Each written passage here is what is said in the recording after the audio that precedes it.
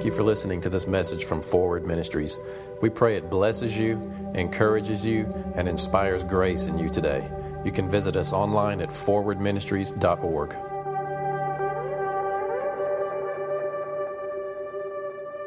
It's so wonderful to be back and to be able to. Last time I was here, I was here earlier this year, and we had struck water in March, and but they weren't able to get the water. But now this time I'm here, you see them; they're getting water filling their jugs up, and it's just amazing, what God can do, and if you allow Him to work through you, and you hang on, to His promises. God, Clint was talking about, the promises of God are yes and amen in the Bible, in the Old Testament. But, it's also yes and amen when He speaks to your heart and gives you a promise. And sometimes it doesn't always work out the way we want it to. But God's promise to you is still sure, and He's faithful to bring it through. The first time I was up there and we drilled, it was a dry borehole. But after God had already given me that promise, yes, this is where you're supposed to be. They're going to have water. And that when Clint said we got to get them a well, and God spoke to my heart, yes. And I've held on to that, and I held on to that. Now, y'all, it was hard when we drilled that borehole, and it's dry. To stand on the promise that I know God gave me.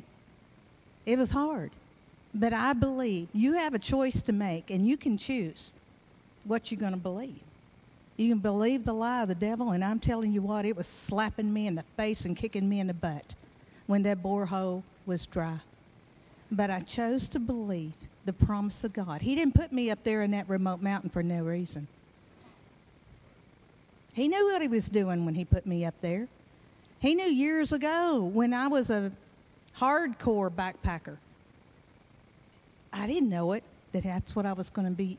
God was going to be using it today to go to reach those people with the gospel and demonstrate His love for them up there on that mountain with the thing they need the most, which is water. I stood on the promise, and I said, no, God, I know You brought me here. I know You spoke to my heart and said they were going to have water. And there were several in here that said, I've seen the water bubbling up. Charlene Elder was one of them. I've seen it. They were in first, she saw it, said, don't give up, and it's because of a church like this. I said, here I am, I'm back in America. Yes. I've had a wonderful time since I've been here. I've had lunches with girlfriends. We had the bonfire. You know how long it's been since I got to roast a weenie over a fire and marshmallows and have some. Oh, my gosh. It's so much fun. And then last night a bunch of us girls were out, and I'm checking my phone. I'm trying to figure out the football scores, and Georgia beat Kentucky. Auburn lost, and Roll Tide, Alabama beat LSU. We're in a country where freedom matters, and we're in a church that cares more than about themselves. I mean, that song that Adam was singing earlier, and you saw the vine, and, we're the branches. This church is the branches that reaches over across that ocean. To Kenya, y'all cared enough to stand behind this little country missionary and say, do it, go for it. We're behind you. We support you. I can't do that without you all.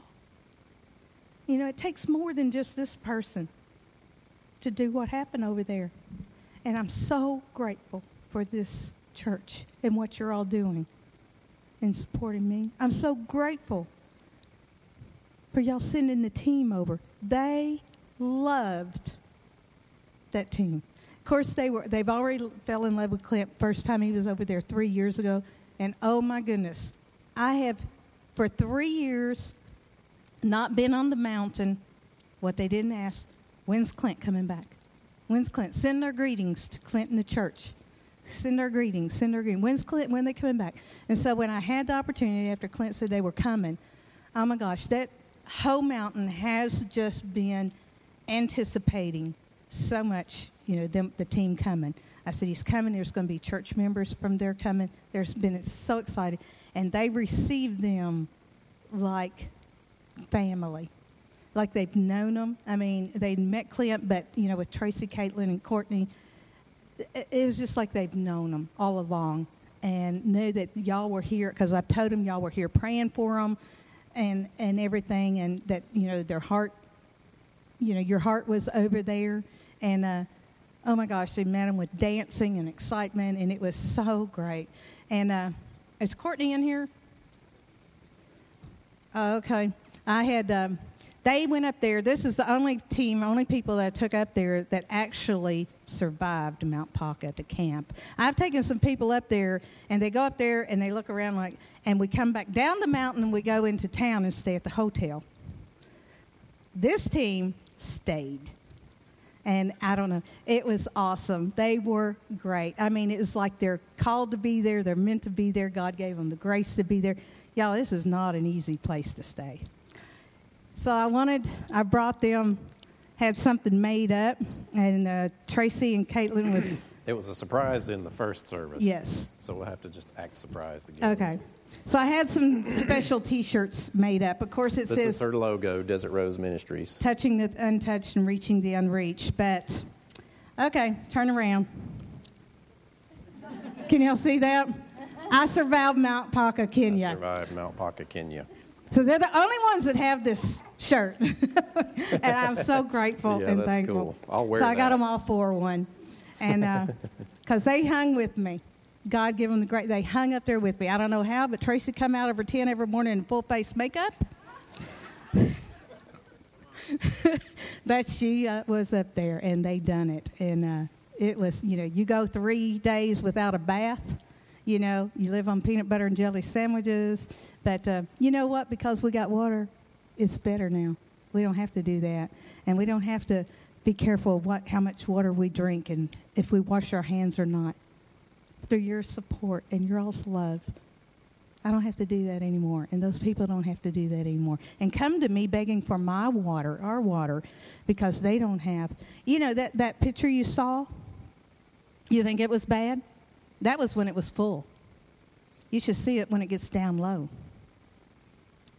It's 10 times worse when it just becomes a little bitty 5-foot mud hole. And there's cows standing there peeing, pooping, doing all that stuff in that water. So now they don't have to do that. We have, when you saw the pictures of the spigots there's 4 spigots, and there's a trough. All the animals come to drink out separate. There's a big trough, they just bring their animals, and it's just a trough there. And we're so grateful for what you've done. And I can't do it without you. So God bless you in that area. I want to catch you up to date on what else is going on. We're going to be building a school up there, and a church, and hopefully medical facility, and hopefully I have a house up there myself. And their whole lives are turned upside down. And, the government, like Clint was saying, the government come in there and all these different surveyors and everything. It is a volcano. It's not just volcanic area. It is a volcano. Clint's been up to the crater, actually, on it. One of the promises that I stood up, if God told Moses to hit a rock and he can get water, and he did. Well, God sent me there, so I stood on the promise. What's good for a long time ago, God's word's still the same, is it not? If Moses can strike a rock and get water, I believed we could drill a volcano and get water. And we did. He is the same today, yesterday, and tomorrow. And if he gives you a promise in your heart, you choose to stand up. It may not happen like you wanted to. I wanted water the first time. It didn't happen that way. But, we're in the process. Clint, you don't even know this. I haven't even thought to tell you. Of raising funds to pipe the water up the mountain to Chapungas. We're needing it's a guess, about $20,000 to put water up on top of Chapungas. stand with me in prayer and believe. And if you want to partner to get that water up on the top of that mountain, it's going to happen. It's going to happen. And you're all part of it. And we're so grateful. So that's only one hat that I wear when I'm there, is going up there and preaching the gospel. Oh, by the way, we had a celebration with Cove Church. They come over after Clinton them did, and we had the official opening of the borehole, and all these government officials and everybody from all over the mountain was there, and it was a huge celebration, and it was just wonderful. And the one thing that they all said, from the government officials to the people, they were all talking about, everybody said it could not be done. It could not be done. It could not be done. But some of the locals were saying, but we know God sent Mama Paca here, and she kept saying, we're going to have water. And so they just, especially the locals that knew me, my Pocock family up there, they said, but we believe in Mama Paca, and if she says, God says we're going to have water, and when they got water, they said, now we know God truly loves us. And he sees us on this little spot of the earth. This little spot. We know God is real, and we know that he loves us. You said that he was going to give us what we needed most, and we said water, and he has. And he's a true and faithful God. And you cannot shake that out of them today. You cannot. And I told them at the opening, I said, there's going to be people come now. And there's going to be people come and tell you of a different God. Well, that God's didn't bring you water. And so don't ever believe in a different God. There's a lot of Muslims there, And so I just, trying to forewarn them. Remember the God that showed you and has proved his love to you.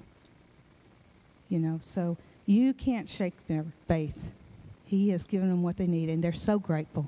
And they send send their greetings to you today, and when they knew I was coming home, said, that's what they send them, our greetings, send them our love. To receive it.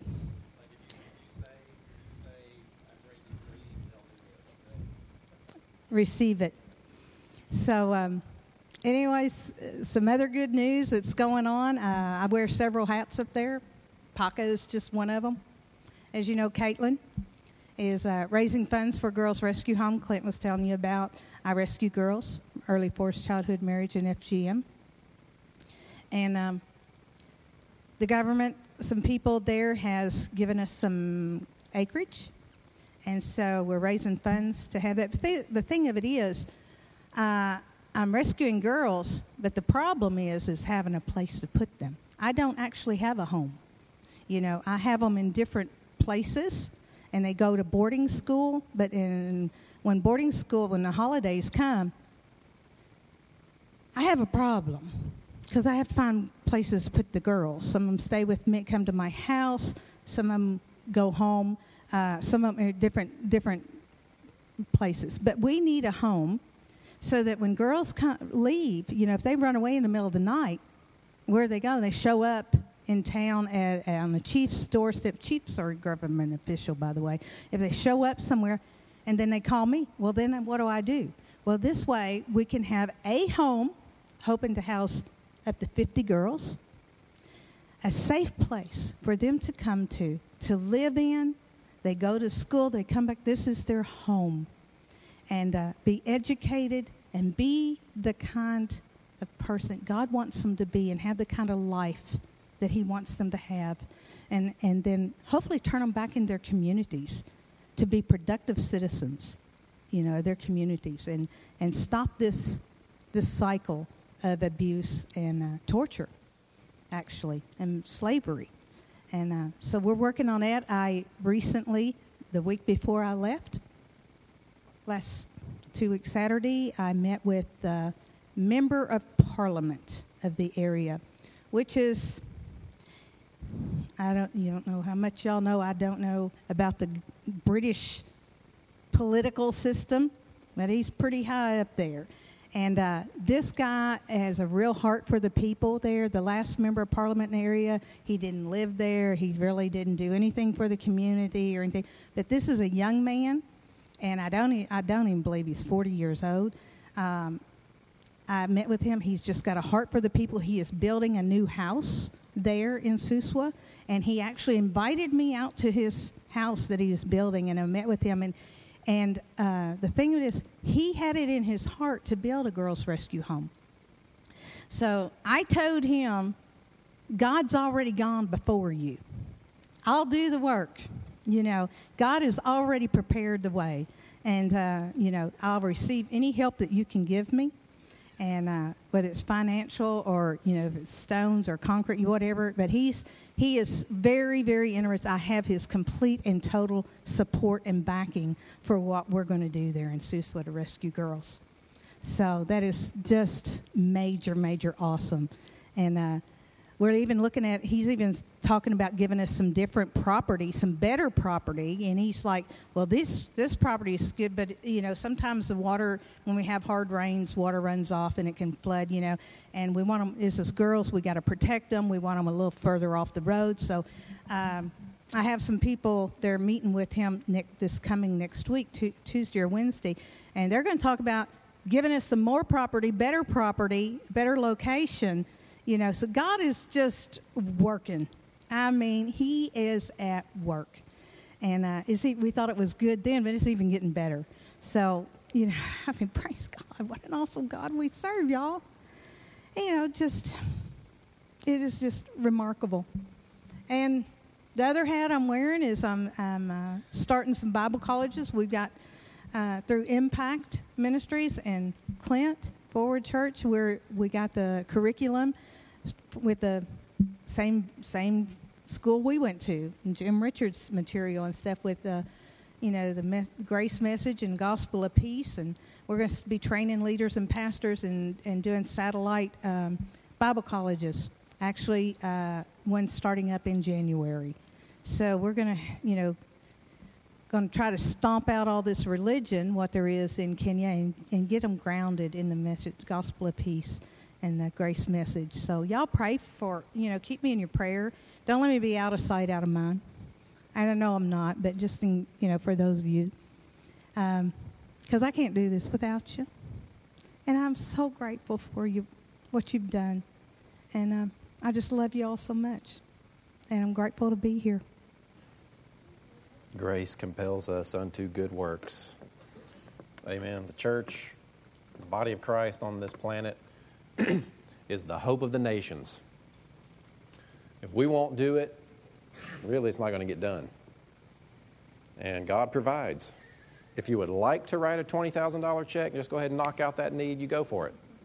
We'll participate what we can participate. And, you know, I told Teresa this in the first service, but I appreciate, you know, her perspective of speaking from a missionary standpoint that has given up everything. I mean, the first time I went over there, you know, you kind of have this idea. I have had pretty realistic expectations. You know, I wasn't expecting some romantic moment of thinking that missions is just all this and getting people healed and born again all the time and just reaching people. And, you know, it's not much different here. There's day-to-day life, and then you have to engage opportunities to reach people. It's not like they're missionaries and then they just run around and do all this amazing work all the time. It's hard. It's harder over there than it is over here to get this kind of stuff done. And the thing that struck me was just the day-to-day stuff they have to deal with. Waking up, riding down the roads that are there. I mean, it's like, you know, you have to get a chiropractic adjustment every time you go to the grocery store. The roads are horrible. The vision, you know, what you see, just the quality of life there, it's, you know, long term, it just wears on you. The way that people are always hounding you for money, you know, because she's an American over there and there's such poverty. I mean, it's just living there is hard enough, much less trying to follow God into opportunities where there's no work and helping other people on the other side of the planet who don't even really understand what's happening fund it. I mean, you know, it's not easy. I feel like God has given me an idea to contact a few people that are already supporting her because she needs a break. She's been over there 6 years full time. She's been home for periods of time, but they say that after, is it 3 or 5 years? After 5 years, they say a missionary needs to come off the field for at least a year. She's been over there 6 years, and it's not easy. So I'm going to make some contacts with some other pastors and some people that we know and try to just give her a financial cushion where she can come off the road. She can come home, stay with us for a few months, and just come to church and be around. And, she's got an apartment provided in Huntsville, so a lot of things are already taken care of. There's somebody that she sold her car, little two-door convertible BMW, to go over there, and the person she sold it to lets her drive it when she's here. So that's cool. Yeah, that's God. Come on. And so, we just want to continue to support the work that she's doing. It's not easy stuff. But what I was going to say is I appreciate that she's not coming in here and beating everybody up. You ever heard those missionary testimonies? And it's like, you guys are worthless. You're not doing what I'm doing. Might as well just give me your money because I'm doing the real stuff. No. I appreciate that you don't do it that way. Because we're all, I love those signs. I was going to get one for my mailbox. You pull off the property and it says you are entering the mission field. Every day you wake up, your home is your mission field, your job, your surroundings. You don't have to have a building and have a title and have a degree and stand up and have people come in and listen to you speak to be in the ministry. No, you are in the ministry. What's in your hands? Maybe your child. That's your ministry. Honestly, I'm not just trying to make you feel good. I'm being serious here, You're not all called into some specific thing. It's like, you know what? We all collectively are called to walk out the love of God. So whatever it is that's in your hands, you do that. You honor God with that. You serve God with that. You invite God into that situation. Because what happens is one of Jesus' prayers becomes fulfilled. And that is, he says, I pray that you have love for one another. Because it's your love for one another, meaning believers, whether it be spouses, churches with other churches, parents with their kids. It's our love for one another that will show the world that we're his disciples. Your love for your child you may not even realize it. Somebody standing on the outside that's not a believer looks and says, you know what, that person, some of them, they may follow, that person follows Jesus. Look at the way they love each other. I want that. We don't need revival. We need a love revival. That's what he said was going to convince the world. Our love for one another. He prayed in John 17, I pray that, Father, they're as one with each other as I am with you. Me and you, them and you and me and them. It's like you just can't tell the difference. And we're so walking in love and supporting and encouraging one another that the world looks at that and says, oh, those Jesus followers? Man, I don't really want that churchy stuff. I don't want to have to go in there and raise my hands and spin around in circles. I don't want to have to feel like I've got to go through their school to get their culture. But you know what? I want that love thing. I want that. I want that. I don't want them to point the finger at me in what I know is wrong in my lifestyle. That's not what's going to make the world desire Jesus. It's our love for one another. You don't even have to go necessarily and figure out how to evangelize the world. I mean, I've thought a lot about this. I'm actually writing a book on it right now. But it's like the formula that Jesus gives us to win the world is us loving each other. That's crazy. Oh, we're supposed to go out there and make it happen. We're all supposed to do what Teresa's doing. Well, you can do that if God call. You better not do it if God didn't call you to do it. Trust me. I'm there 2.5 weeks and it's like I'm ready to go home. Get me out of here.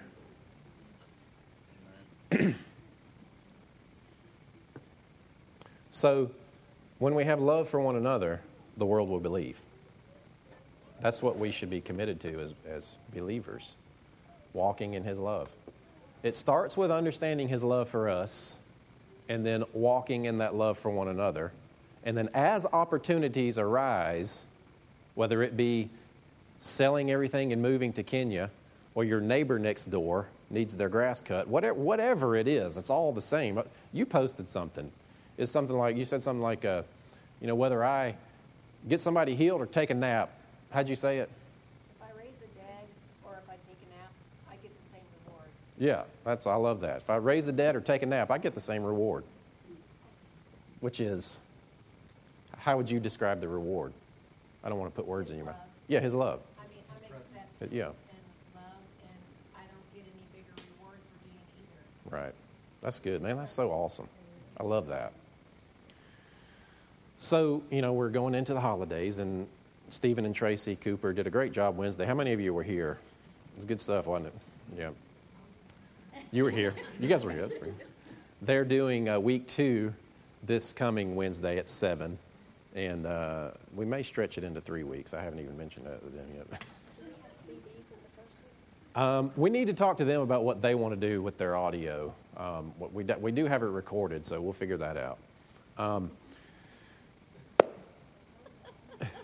Let go, let God. Yeah, just follow. If you're in this place, you're going to be free. It's like, oh, what, we're doing 3? Okay. So, we started last week a series on my pastor, Jim Richards' book, How to Stop the Pain. And it was, we kind of went over some basics. They put some fine points on communication. It's really good. Come this Wednesday, you'll get more practical ways to communicate. And I'm not trying to paint a negative family picture. It's like, here come the holidays, get ready. I mean, for some of you it's like that. Some of you it's not. Huh? It's realistic for some, yeah. But, in the midst of that, we need to make sure that we are communicating properly, that we are applying what we know about who we are so that we are walking in that love. Communicating well is one of the best ways to display God's love. I mean, it just is. It disarms people. It puts people in a place where they feel valued. They know that you love them. They feel respected. And that's how you open people's hearts. You don't have to impose power on someone. If you can get their heart open with love, then power will manifest. I mean, it's like we just create the environment of God's love, and the Holy Spirit then has something to work with. That's my secret for teaching. I don't really care how good of a job I do, because the real teaching that happens here is between you and the Holy Spirit. I'm just up here jacking my jaws for a little while and giving you opportunities to hear the Holy Spirit. And I hope you take advantage of that. He's the teacher, amen? So in that whole idea, walking in love and displaying God's love toward people as a sign for others, there's also just personal benefit in that. Last week we started talking about, again, How to Stop the Pain. There's a few copies in there if you want to get it. If you haven't read it, get it. The tagline is, pain is inevitable, but suffering is optional. You can't help but to be hurt. But it's your choice how long that hurt's going to linger, and if you're going to let that hurt define you or not. If you are still seeing yourself through the lens of some offense or some hurt, you're robbing yourself. You're robbing the finished work of Christ from bearing fruit in your life and helping you move past that. See, because nothing has the potential to hurt you beyond the significance that you attach to it. Something may have happened to you. You were too young, or you were vulnerable, or you were innocent, and something happened, and it was a terrible injustice. Yes, that hurt, but it only has power to the degree that you attach significance to it. And what I mean by attaching significance is you start making decisions about that situation that change the way you feel about yourself or the way that you think God sees you. And we judge ourselves, or we judge God, or we judge people. Judging is really the kind of overarching point of this book. But judgment is when I assume why you do what you do. That's right. And usually what we do is we assume why in context of the negative things I believe about myself. You see, you did that because I'm this. You see, you did that because you don't like me. Did you see Clint walked in? He didn't even say hello. He's walked right past me. I don't think he likes me. I don't think, And see, you're in your mind, it may be a repetitive thing that you don't feel like people like you. Right. It's like where you go with judgment immediately starts to draw out those negative self-images of yourself. It's like, we should use that as a clue, as an indicator. Oh, wait, this person is making me feel about myself what I hate about myself. Okay, well, did that person actually do something? Or is that just your issue is you're seeing through that and what this person did towards you? They may not even know what they did. Well, yeah, you did this. Really? I didn't even know that. Well, you said this. It made me feel this way. Okay, well, I didn't mean that. I'm sorry. Well, yeah, but I still feel this way. Okay, well, now you've got a choice. If this person's communicated back to you, that's not what I meant, but you still want to force your judgment on them, you're at an impasse. What are you going to do? Maybe that person says, you know what, that's not really what I said. What I said was this. Well, this is what I heard. Okay, well, what are you going to do now? Are you going to stick with what you think you heard? Or are we going to build a bridge here and let's move forward? So, family is the biggest issue where we deal with this stuff, isn't it? Some of us have deceased family members and they're gone. And we're still carrying that stuff around. It's like we just let those situations define us. And then this vexation happens. Vexation is when you are so fixated on something, it consumes your thoughts and your minds, and it dictates how you will feel, and you end up repeating the behavior. You see these just people who are in prison and done these horrific, repetitive crimes on other people. Excuse me. And, they're not 12 years old and say, you know what, I want to be a serial murderer. This doesn't happen.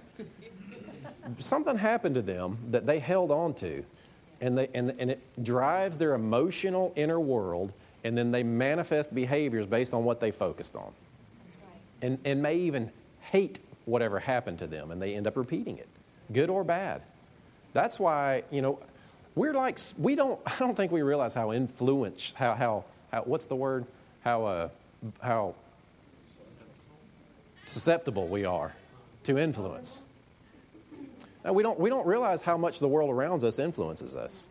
And what we choose to focus on, I'm telling you, we are sponges. We are mirrors. We reflect back everything around us, whether we realize it or not. Our responsibility is, just like the Scripture says, set your mind on things above. Whatsoever is lovely, pure, of good report, set your mind on these things. Bless the Lord, O my soul. My soul is where I feel I have these emotions. I'm going to bless the Lord with my emotions. And so you create your focus, and then you will reflect back what you're focusing on. That's why we're very selective about the kind of worship that we do, that we pick to sing. We're going to sing the truth. We're going to sing the aspects of God that we want to see in our lives. We want to sing Jesus so that that's what's reflected back. You become what you behold. That's right. And when you mix judgment in there, judgment is always, I know why you did what you did because it means this about me. It's very selfish. We think that we're protecting ourselves by judging, but we're actually justifying our own hurts rather than communicating. That's the subtle thing that happens is we are seeking self-justification because it's easy for me to put my walls up and say, well, you did this. I know why you did this. And this is what it means about me based on what you did. Seeking that self-justification. You know what?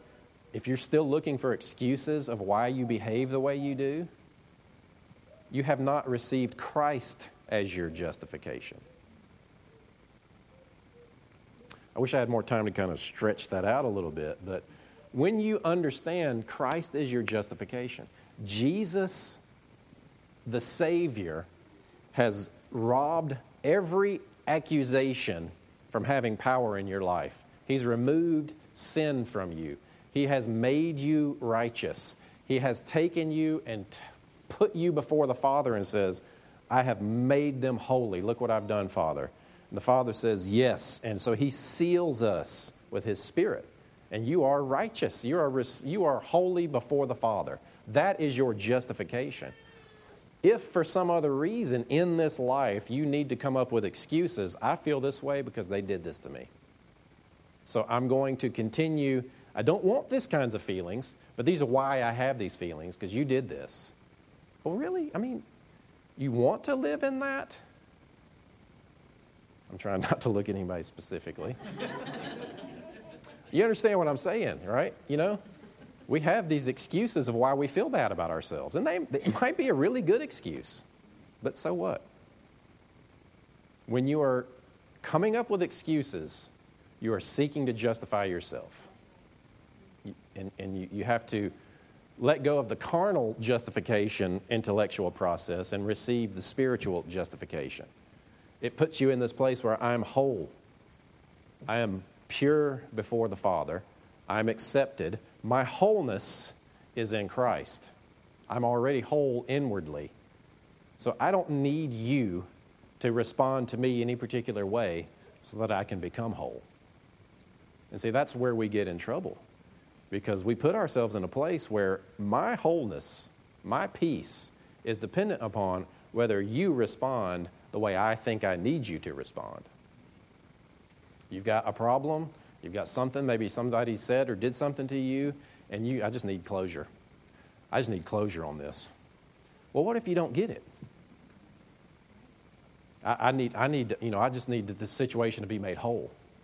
Well, what if that person is not capable of communicating with you to the point where you reach wholeness externally? What are you going to do then? And that's what, man, you see people, they're hurt, and they invite hurt. And it's like they may go for a little while and things start to feel good, and it's like, okay, I expect good things, and wait a minute, I need some conflict here, so I'm going to do something. And this is all subconscious, this happens in our heart. I'm going to create some conflict because they're not being what I need them to be. I'm telling you, from a pastoral position, when people come in and they have their hurts and their pains and they get put on you, too many pastors play the game where they get put in a position to start controlling people. Sometimes people come in, they want to be controlled. And I'm not going to do it. I just refuse to control. And people will want you to. They want you to control them. And so if you don't give them the conflict that they need, then the church gets judged or you get judged. I'm not saying I'm perfect. I'm sure we all give in to some aspect of control every now and then. I'm pray God's grace that I recognize and don't enter into that. But we do that with people, They were talking about passive-aggressive communication on Wednesday, where it's like, what's wrong? Nothing. Give me an example of the passive-aggressive. Y'all gave great examples. I'm putting them on the spot. I know. It's where you would say something kind to their face, but as soon as you turn around, it's backstabbing, basically. Backstabbing. Or it's just like, hey, Clint, that was a great message. Now, when you're speaking this one thing, I think you need to enunciate it just a little bit more. There's always a dig. There's always a dig. There's Yeah. always a dig. The dig. I loved Christmas dinner, but the turkey kind of was dry. Yeah. But you're doing great. And so then that's the example of that type of communication. They gave a few others. The one that stuck out to me was, I sure do love my kids. They don't come around very often. That Yeah. was the one that kind of stuck out to I me. love you. Wish I saw you more. Yeah. I think it's because the dig comes from the hurt. The dig comes from the hurt, yeah. And it's control. And see, when there's a pain that's created an issue in your mind and in your heart, and you need someone else to be something for you, you're looking for your wholeness out here. You're just setting yourself up for failure. You're setting yourself up for pain and disappointment. But healthy, good, assertive communication helps you navigate through that process, because it puts that person in a place to respond and say, you know what, that's not what I meant. Or, wow, I didn't really realize that I was coming across that way. And you're helping that person take responsibility, and hopefully they will. But it has to start with love. I'm just going to kind of skip some of what I said earlier because it's not, and now it'll make you feel like you're missing out on something. All right. Keep that thought. I'm going to give one more aspect. See, it's tricky. I'm better at just getting up here and sharing what God told me all week long, but when I'm teaching somebody else's stuff, which I've really never done before, but it's just such good information. So I'm just going through and giving bullet points. So before I come to that conclusion, let me do this. We're talking about stopping pain from our lives. Largely, I will stop judging the world around me, you, myself, God, and I will communicate and I will treat you with respect. And if you do not communicate back to me what I think you need to give me, my wholeness is in Christ, not you. Amen? That releases so much pain. Another great area to release pain is let go of the critical eye. You know, fault finding is not a gift of the Holy Spirit. The gift of criticism is not in the Bible. Yeah, the gift of criticism is not in the Bible. I'm telling you, man, the church is really good at this one. See, here's the thing. Even criticism that's based in truth, based on the Bible, fails. It pushes people away from God. You live this way, and that's not right. Oh, yeah? Well, so what am I supposed to do with it? You just shut them down. Especially if it's a behavior that they have adopted that this is who I am. You know, there are some sins out there that it's not, this is what I do, I struggle with this. No, this is who I am, and I'm proud of it. You know, if your attack on that leads with pointing the finger, let me just read this passage here. So we were talking last week, judgment, and I'll get to where I'm going. Matthew 7, verse 1. Don't criticize, then you won't be criticized. Pretty easy. Verse 2. For others will treat you as you treat them. And why worry about the speck in the eye of a brother when you have a board in your own? Should you say, friend, let me get that speck out of your eye when you can't even see because you've got a board in your own eye? Hypocrite. First get rid of the board, then you can see how to help your brother. Some of the groups of people that the church really tries to focus on to help then turns back toward the church and says, you bunch of hypocrites. This is why. It's like, I get this board in my eye. Let me get this speck out of your eye, and my board's poking you before I can even get that speck out of your eye, you know? I mean, don't you hear it all the time? Church full of hypocrites. There's a video that goes through and it asks two sets of questions. Describe Christians. Describe Christ. When they describe Christ, loving, good teacher, good man, healer. Describe Christians, hypocritical, mean, fundamentalist, judgmental. We're doing something wrong. We're leading with these boards, and we're being called hypocrites.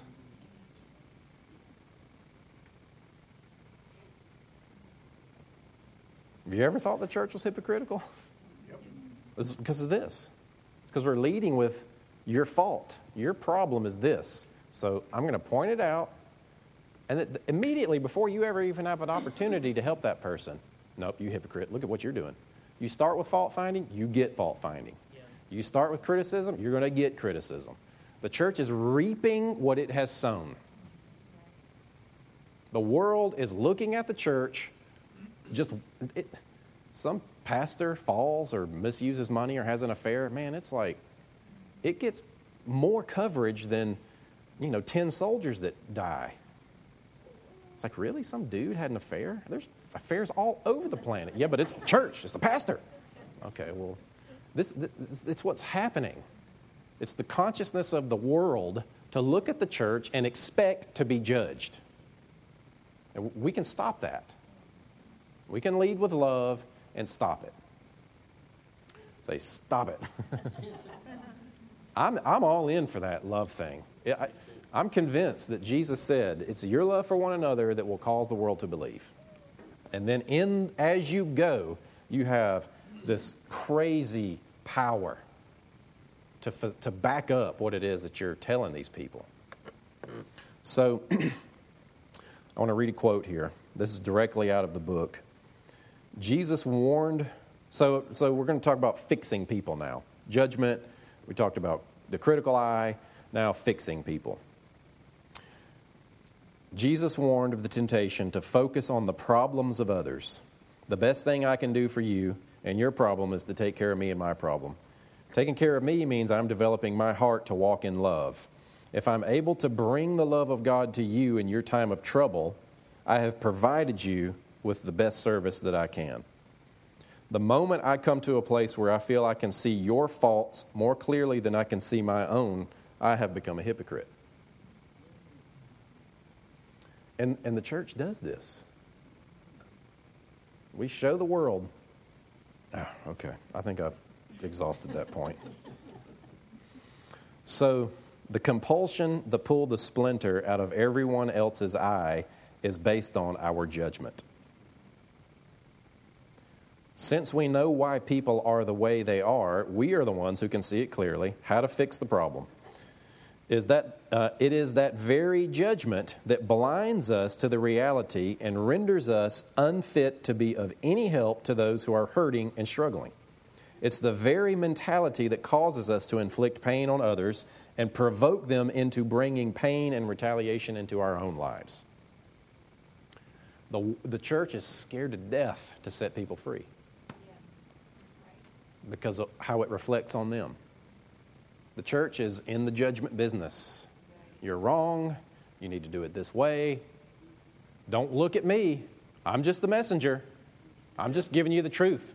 No, don't look at me. See there? See how judgmental you are? I showed you your sin, and you're trying to point mine out. That's how wrong you really are. Oh man, love doesn't fail. So, I love this one. The critical eye, looking, trying to see what your issue is this. You know those people? You ever known those people? It's like they're so educated in reading behavior patterns and reading body language and reading, just judging people, really. They got like a degree in judging people. Enter into this, Proverbs 26:17. Like one who grabs a stray dog by the ears is someone who rushes into a quarrel not their own. How many of you are dog owners? What happens if some stranger runs up and grabs your dog by the ears?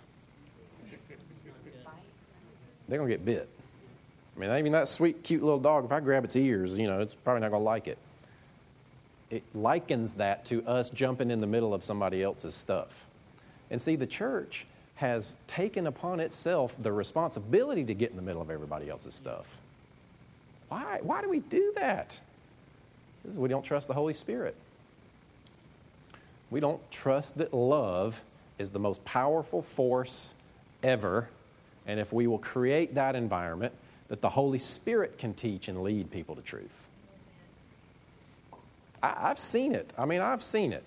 I've been preaching this stuff for 18 years and had lots of opportunities to be in ministerial situations, and it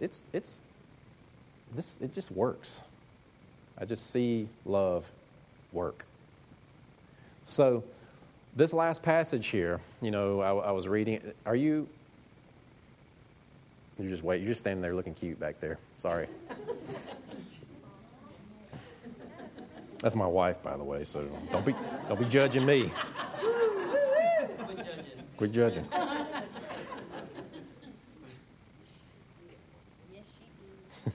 Colossians 4:6. Oh, it's Colossians 4:6. We there? All right. Pull it down for let's read it. Let your conversation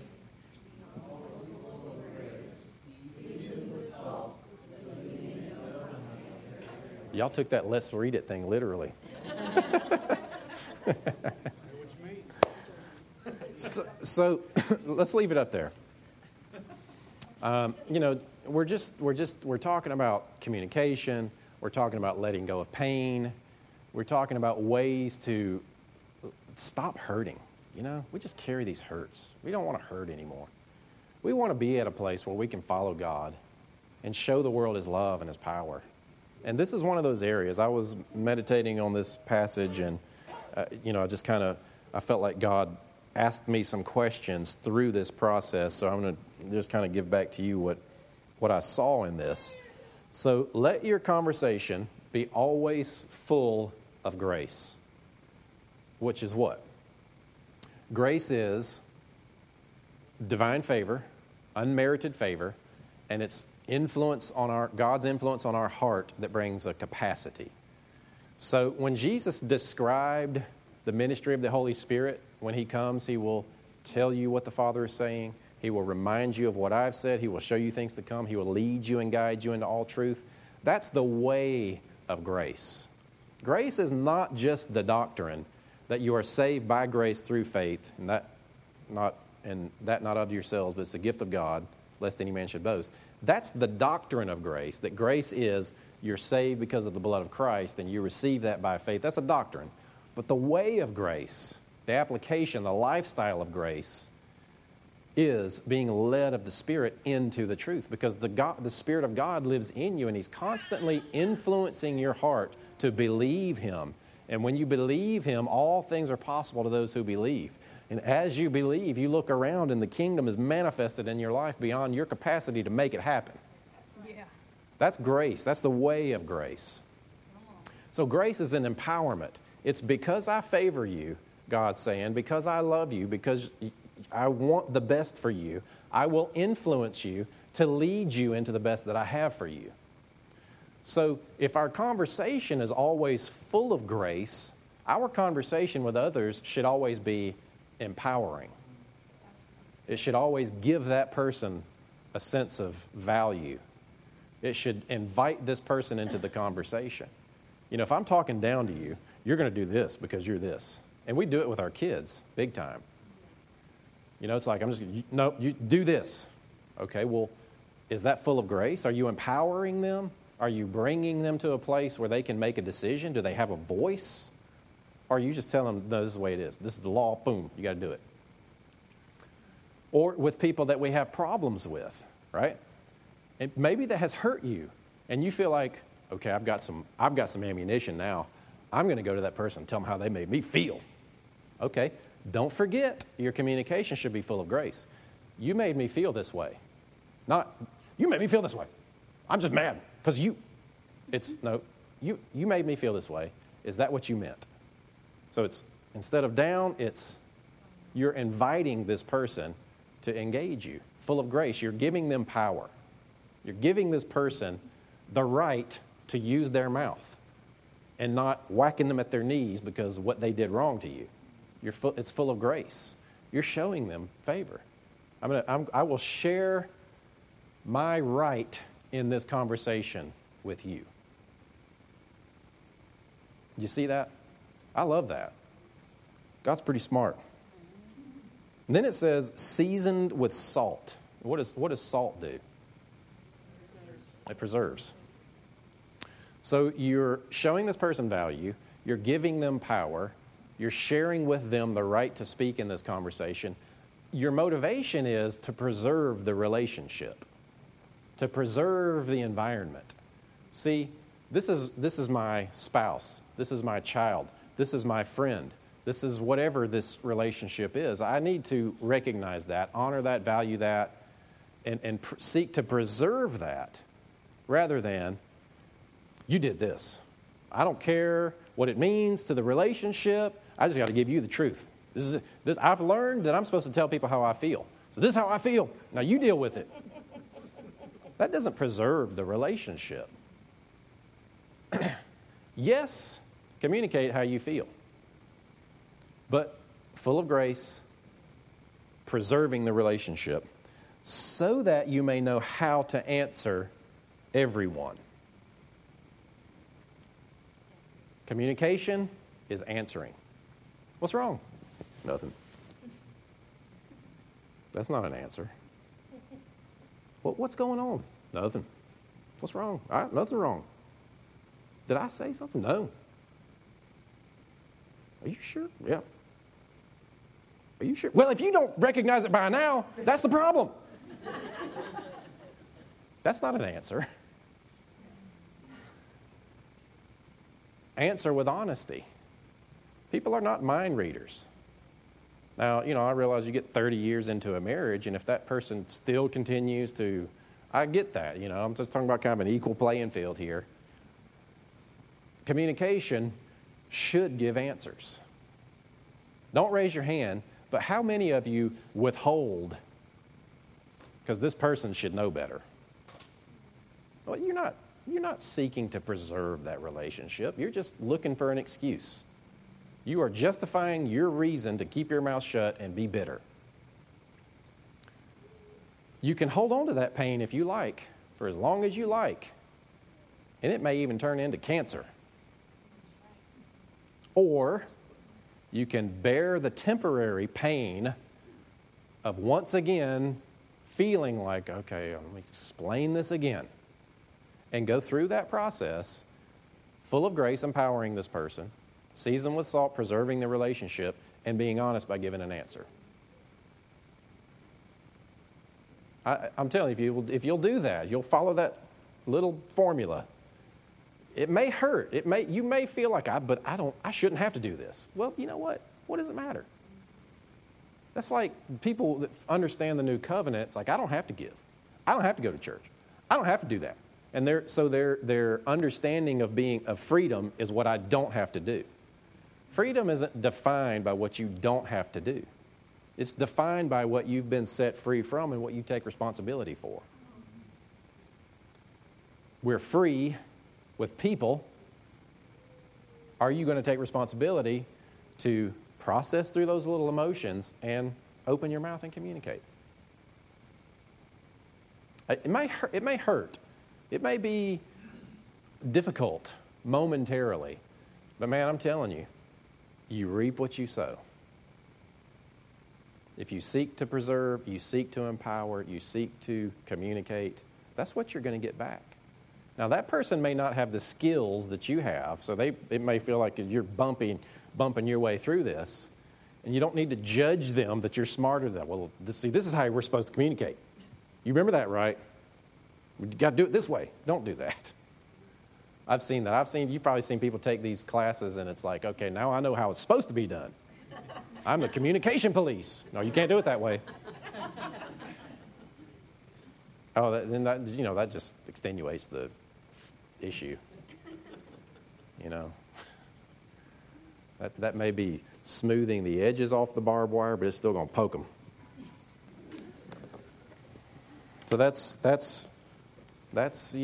really these principles apply all the way across the board, from our most intimate relationships to our voice collectively as the body of Christ, how we communicate toward the world. We have ongoing problems in our marriages and our friendships and our relationships because we hold on to these things and we throw up everything that's wrong with us in between this, and it's just like that person has to fight through what we've been through just to even be able to communicate with us because we're so good at throwing it in everybody else's face. Everybody else is paying the bill for what you went through a long time ago. And they don't deserve it. Let's let it go. When you commit to this process, empower that person by communicating, preserving the relationship, and being honest, it's difficult to start with. It can be bumpy. It can make you feel like, it can be scary. I mean, we either are angry that we have to do that because this person should know better, or because of our limitations, we feel like, well, this person's going to do this. Okay, if we say this, then this person's probably going to say this. So when they say this, what should we say? And I understand being prepared, but you don't have to jump into somebody else's head and be ready because what you think they're going to say, and then it's like you're 8 steps down the road, and that conversation hadn't even taken place. You ever do that? Okay, well, when I say this, I know they're going to say this, so I better be ready to say this. Well, even if it does go that way, yay, you're right. Woo! You've judged that situation properly.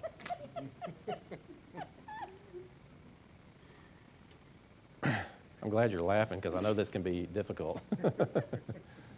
So, are we committed to that? Empowering people, preserve the relationship, not just blast on them, and watch. Love will bear fruit. It's awesome. Father, that's our heart. That's our commitment. It's to lead with love, to not lead with criticism, to not lead with fault finding.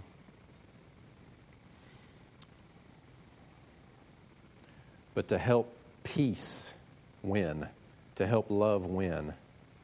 Father, we just yield our hearts and our minds to you. Some of you may have situations where this applies very specifically.